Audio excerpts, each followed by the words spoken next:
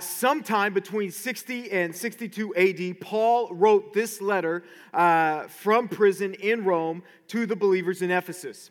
Now, two of the oldest manuscripts omit the words "in Ephesus" that we're going to see here in a minute, although they stand in most manuscripts. So many scholars think that this was a circular letter written to churches in several places in that particular region, the church at Ephesus being the most prominent. Now, Ephesus is located in what's now modern-day Western Turkey, and it was a busy port back in those days. It was the fourth or fifth largest city in the world, and Paul had almost 8 years ago spent almost 3 years there in ministry. Okay, so he was very connected to that region. And when we look at Ephesians, the first 3 chapters of Ephesians emphasize doctrine, and the last 3 emphasize behavior. Okay, so the first half is theological, the second half is practical. Okay, now both are important, all right?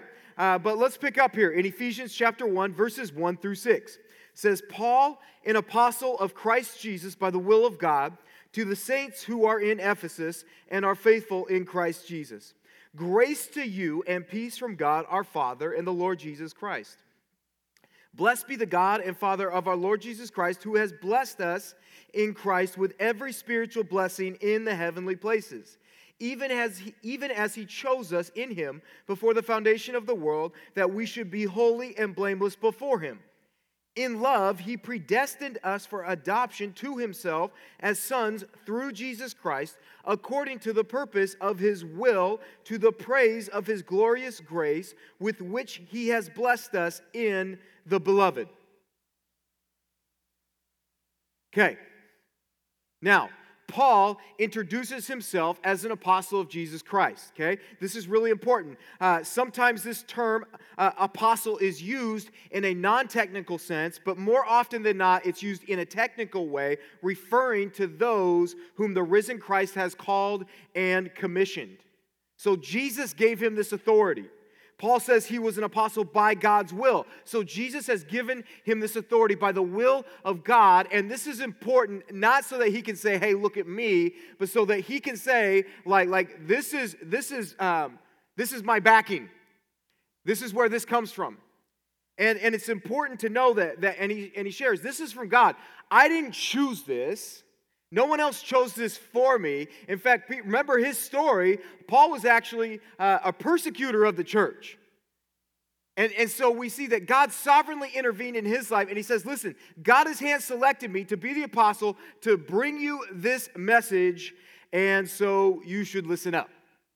And he's writing this to what he calls, they are saints, right? Now a saint is one set apart, called to be used by God.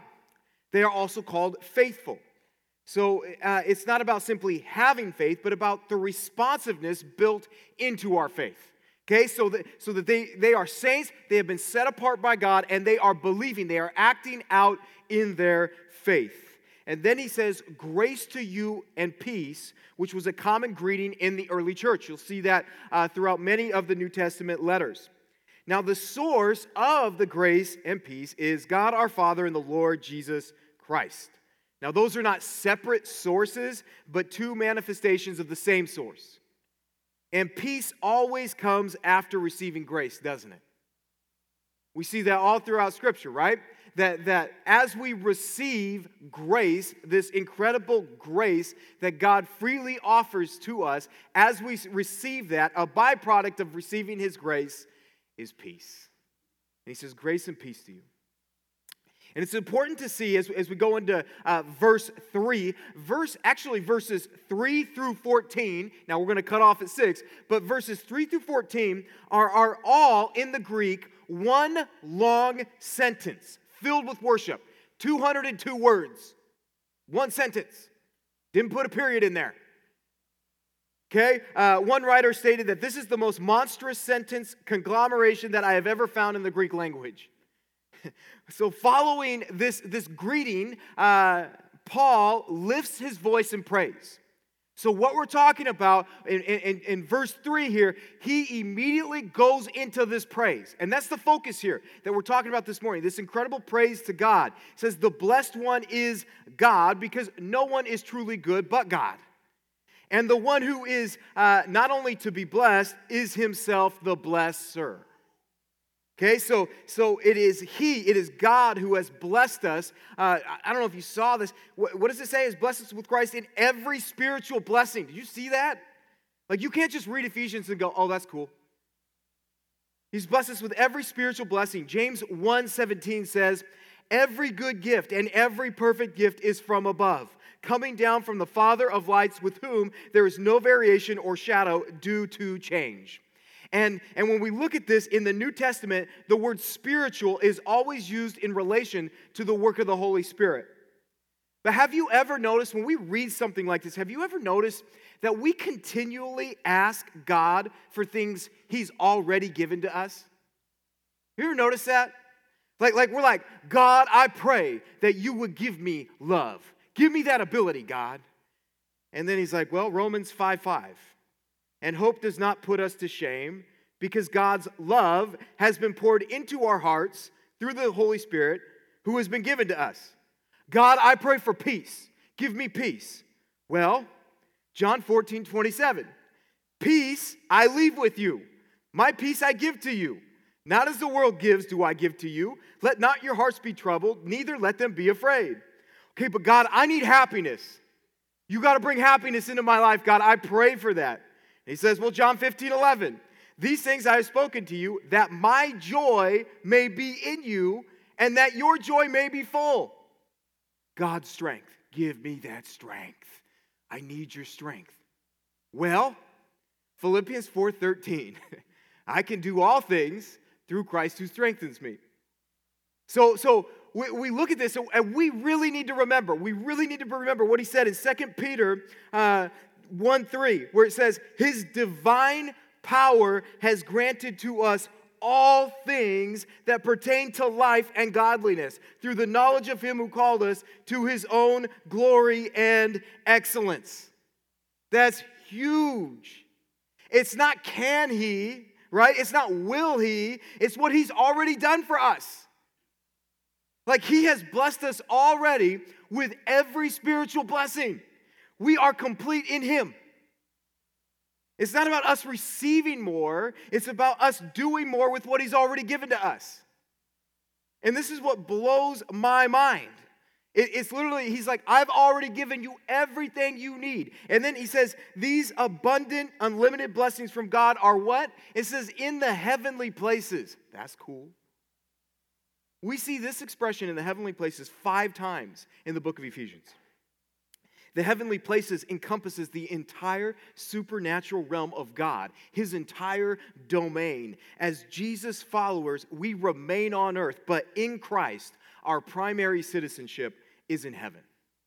You know, Philippians 3:20, it says, but our citizenship is in heaven, and from it we await a Savior, the Lord Jesus Christ. So in other words, just like if you go and travel to another country, right? You go to that country. In fact, you can work in that country. You can explore and do all these things. But your citizenship is still the U.S. of A., right? And so we are here in this earth, walking around. But our primary citizenship as a follower of Jesus is not on this earth. Our primary citizenship is in heaven, where our Father is. And he says he has blessed us with every spiritual gifting that includes all of that. Right now. Like right now. Why do you think Paul is like now caught up in praise? He's saying this, he's listing this. And so this incredible truth in Christ, we see. This is all in Christ, right? And this is one of the key expressions in Ephesians. It's the title of our series. When a person is converted, God no longer looks at them as a condemned child of Adam. He sees them as being in Christ, and he accepts them on that basis.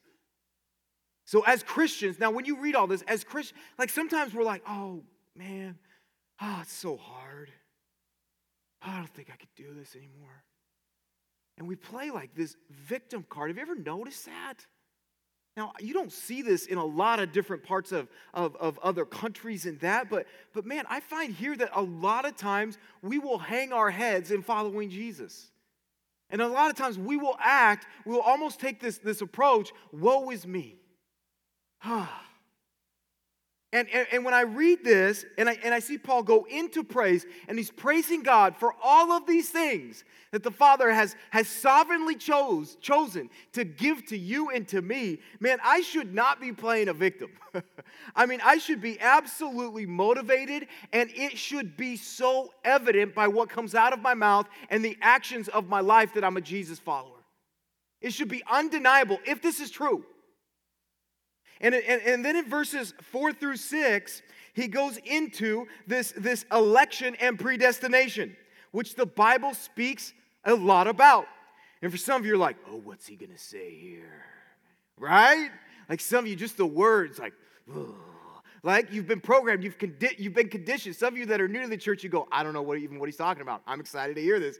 But for a lot of us, this is an incredibly divisive topic. So let's walk through this. Let's walk through this from what Paul is saying here, right? So Paul here is talking about election in relation to salvation. We see election in relation to the nation of Israel. We see election from a vocational standpoint, him choosing the priests, right? Choosing the apostles, all those things. But in relation to salvation, John chapter 6, verse 44 says, no one can come to me unless the Father who sent me draws him. And I will raise him up on the last day. Now, the word draws here carries the idea of an irresistible force that was used in ancient Greek literature of a desperately hungry man being drawn to food. Guys, you've never thought of it like that, and now it makes complete sense, right? You're like, yeah, I totally get that. Because there's times you've been hungry and you just found the fridge opening. You don't even know how it happened. You were drawn to what was in there because you were hungry. He says, but from all eternity, before the foundation of the world, and completely apart from any merit or deserving that any person could have, God chose us in him. By God's sovereign election, those who are saved were placed in eternal union with Christ before creation even took place. Now, our initial response to this should be, that's crazy. Are you kidding? He would do that? Why did he do that? And so we should first go, this is crazy, this whole idea before the foundation of time, before creation, and then it should lead us to do what? To worship. This is God's love for you. Now let's be honest. There is great mystery in the doctrine of election. Okay, there's great mystery. This speaks about what God was doing before the foundation of the world. It speaks of his eternal purposes and recognizes that he works all things according to the decision of his will. And it is difficult for finite creatures with 3-pound fallen brains to comprehend how this doctrine relates to God's love for all people and his impartiality, as well as how it relates to human choice, right? If you don't think that, then you're not thinking. I'm just telling you. It's mysterious. And here's the reality. In so many parts of Scripture, in fact, it talks about this, I believe in Deuteronomy 29, about the mysteries are God. Like, we need to be okay with mystery sometimes. Because that reveals that he's God and I'm not. Like, mystery should lead us, when we get to these points where God starts talking about who he is to a degree, to a level that we can't comprehend, it should lead us to worship. We see that God is perfectly loving, eternally sovereign, gracious. God can do whatever he pleases, and whatever he does is always consistent with who he is. This election that Paul is talking about is an expression of God's love for his children. This is an expression of his love. So Paul's saying, in love, he predestined us. God's choosing is simply one expression of his eternal control over all things. Notice the language of God's sovereignty. As Paul mentions predestination, God's good pleasure, God's will, and God's purpose. God's choosing is an expression of his grace to sinners, not because of anything good in us. Man does have a will, okay? A will that Scripture clearly recognizes. Apart from God, our will is captive to sin. But we are able to choose God because God has made that choice possible. Jesus said in John 3:16, right? For God so loved the world that he gave his only Son, that whoever believes in him should not perish but have eternal life, right? John 11:25 and 26, Jesus said to her, I am the resurrection and the life. Whoever believes in me, though he die, yet shall he live. And everyone who lives and believes in me shall never die. Do you believe this? So the frequent commands to the unsaved to respond to the Lord clearly indicate the responsibility of man or woman to exercise their own will. Yet the Bible is just as clear that no person receives Jesus Christ as Savior who has not been chosen by God. So Jesus gives both truths in one verse. Why does he do that? John 6:37, he says, all that the Father gives me will come to me. Then, and whoever comes to me, I will never cast out. God, what is it? I need to know. It's not that God's sovereign election or predestination eliminates man's choice in faith. Divine sovereignty and human response are integral and inseparable parts of salvation, though exactly how they operate together, only God knows. Someone once asked Charles Spurgeon how he reconciled God's sovereignty and man's responsibility, and he responded, I never reconcile two friends. Someone asked another pastor about this problem, and he replied, that's not my problem, that's God's problem. And for God, it's not a problem. Just believe both truths and let God harmonize them. See, our invitation should be come to Jesus, and when you come, thank him for drawing you. That's our invitation. This conflict, it's going to remain. Listen, you're not the new greatest gift to this earth in theology. This debate has been going on with people who make my understanding literally look like that. And it's been going on, and here's the reality. It's going to continue to go on. It just will. But we can actually choose to believe both truths completely, and we can actually then choose to let God harmonize them as he and only as he can. We may not understand this, but we should fully embrace it. We embrace other truths that are mysteriously brought together in a way that seems contradictory, don't we? Like the deity and humanity of Christ, that Jesus is fully human and yet fully God. Oh, that makes sense to me. No, it doesn't. Think about this. The divine human authorship of Scripture. Okay, so divine and human authorship of Scripture, right? That Scripture itself is the work of human authors, yet the very words of God. Again, this passage, and let's focus on this passage, right? Because we could go all day, and we're not going to solve all this in 40 minutes. In fact, we're not going to solve this till Jesus comes back. But in this passage, in Ephesians, Paul is primarily focused on God's activity in salvation. Paul's purpose is to praise the God who saves sinners. God not only chose us by himself, but for himself. His primary purpose in electing the church was the praise of his own glory. Israel, when we look at them being chosen as God's elect, his chosen one, we're told in Deuteronomy 7, verses 7 and 8, it says this, it was not because you were more in number than any other people that the Lord set his love on you and chose you, for you were the fewest of all peoples. But it is because the Lord loves you and is keeping the oath that he swore to your fathers, that the Lord has brought you out with a mighty hand and redeemed you from the house of slavery, from the hand of Pharaoh, king of Egypt. Okay? So he says this to them, that God chose the Jews simply out of his sovereign love to display his love. In relation to the church, in 2 Timothy 1:9, it says, who saved us and called us to a holy calling, not because of our works, but because of his own purpose and grace, which he gave us in Christ Jesus before the ages began. So God chose us in order that we might be holy and blameless.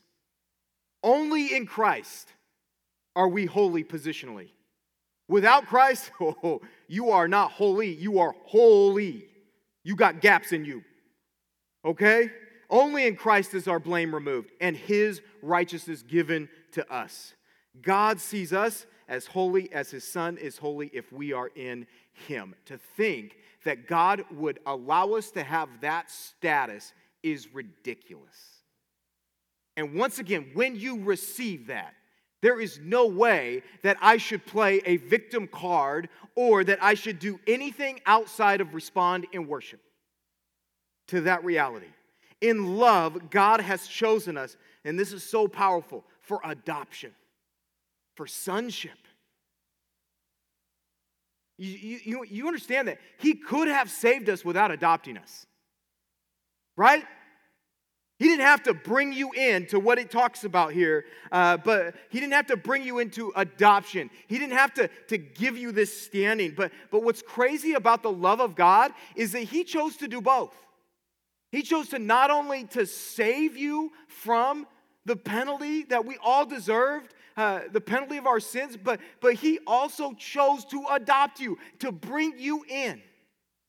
He could have totally just saved us and been like, yeah, you're lucky. You should be thankful. But he saves us and then he brings us in to his family. His family, we are a part of the family of God, with God as our Father. Adopted means to have all the rights and privileges that belong to the Father's children. What an incredible thing. Paul uses the word for adoption only 5 times in the New Testament, and each time is to those familiar with the Roman context of adoption, because it was very prevalent throughout Rome. And it says, now as God's children, we can call him Abba, which is Father, which is the same thing Jesus cried out to him in the Garden of Gethsemane. You know, Romans 8:15, it says, for you did not receive the spirit of slavery to fall back into fear, but you have received the spirit of adoption as sons, by whom we cry, Abba, Father. What an incredible love. Man, I look at this and I just think, man, of times when I've seen this tangibly, even in my limited mind capacity. My brother, they adopted this little girl whose story was just horrible. What was happening to her was horrible, and they adopted her. And I just think of the life that she now has. And literally, she is our family, like she is in our family. She's one of us. And I just think about the tangible expression of love and how this child didn't even know to the extent of the damage done, and yet to be rescued out of that, not only rescued out of that, but then to be given this extension of love. It's incredible, you guys. And that's why I got to challenge you. When you read these things, don't get caught up in what you don't understand, what you can't comprehend. Get caught up in what Jesus is saying he freely offers you. That's where your mind needs to go. The church, like when we look at this, we are, not only is God our Father now, but here's the reality, and some of us are like, oh man, but we are now brothers and sisters with other Christians. The church is a family of adopted brothers and sisters, so that's how we treat each other now. How does this adoption happen? Only in Christ do we receive these blessings. He goes on to say that God has blessed us in the beloved. We have been caught up in the love the Father has for the Son. Finally, Paul tells us that we're adopted according to what? His will and his favor. So why? Why did God adopt us? Why? I want to make sense of this. Well, I don't know. Other than this, it says it pleased him to do so. He was delighted to adopt you and me. He was delighted to do that. Man, the fact that regardless, and here's the reality, it says he did this before creation. In other words, he did this knowing you were going to make some of the decisions you made, some of the decisions you're currently making. He knew all of this, and yet he still chose to adopt you. Now, I look at this and I go, like, regardless of my background, God, regardless of these things, these mistakes, you have said you're going to love me so much that you are going to literally single me out as a select choice to be a recipient of your grace, to be given the spiritual blessings that are incredible, that are endless in the spiritual, in the heavenly places, and you've chosen to do this regardless of me, in spite of me. Like, listen, nobody else loves you like that. You go, oh no, you don't. Yeah, sorry. There is limits. There just is. Like your boss is not saying this about you. Your parents are not saying this about you. Your kids are not saying this about you. Your spouse is not saying this about you. Your roommates may not, but God does. God does. Verse 6 adds that he did it to the praise of his glorious grace. The ultimate reason for everything that exists is the glory of his grace. And that's why 1 Corinthians 10:31 says, so whether you eat or drink or whatever you do all to the glory of God. In other words, this incredible calling, this incredible gift should be lived out and played out in every area of my life in response to him, in response to what Jesus Christ has done. And we see Paul worshiping here in this passage because God is the initiator of this love to us. God is the initiator of that love. And some of you, man, that's a very powerful thing that you have experienced, because there's so many of us in this room that can point to God extending love when we didn't even know what we were really reaching for. We didn't even know fully that we were lost, other than our life wasn't making sense, other than we were miserable. Relationships were falling apart around us, but all of a sudden we all, like a life raft that was thrown our way. This incredible grace, this love that God decided to be the instigator of, the one that initiates to you and to me, so that we now have this opportunity to reach out and to take that life raft. And not only does he save us, not only does he say, you're welcome, but then he adopts us into his forever family. And we look at this and man, I don't know about you, but I need to live out what he's given to me. Like, I need to live this out. And if you're a Jesus follower, here's the other reality. He's already given you enough. Like, you have enough. Don't allow what you look at as, oh, I can't go this far, or I'm only this smart, I only know this much, or I'm only this committed. I think all that, like stop building limitations that do not reflect what God says he's already given you. He's already given you. More than enough. And here's my question for some of you. Will you allow him to be Father? Will you just receive? Right? Because, man, like, he adopts us in, but then all of a sudden, I am making decisions, and sometimes the decisions I'm making do not communicate that he is my Father anymore. And so my question is, will I allow him to be Father of my life? Will I allow him, for some of us, will I allow him to welcome me just as we see the Father welcome the prodigal son? And that's such a hard reality to grasp. It really is. that he would want to welcome me like that. That he could look beyond and in spite of all these things that I've done and that I've said and still want to welcome me with open arms and be that extension of love and grace and embrace me. What a powerful, powerful thing. And here's the reality. If you've never received that, if you've never declared Jesus Christ as Lord and Savior of your life, maybe right now he's saying, hey, I'm calling you. I wanted you to be here to hear this. Isn't it just random how there's been certain things that we've randomly been or randomly heard that have led us to God? God initiates this incredible love to you, and maybe he's drawing you into himself right now. And I would just say this: surrender. Surrender to him. If you've never made that decision, surrender to him. You know, we have baptisms next week. And baptism is a public declaration, a public expression that I am a Jesus follower. That I have made that decision to put my faith, my hope, and my trust in Jesus. And it's that picture that we have from death to life. And the reality is this, that we were hopelessly lost. And yet Jesus came.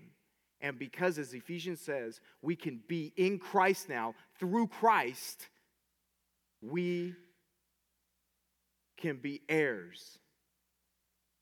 We are adopted into sonship by the eternal heavenly Father, who, in spite of how we may view our earthly father, our heavenly Father is good by nature.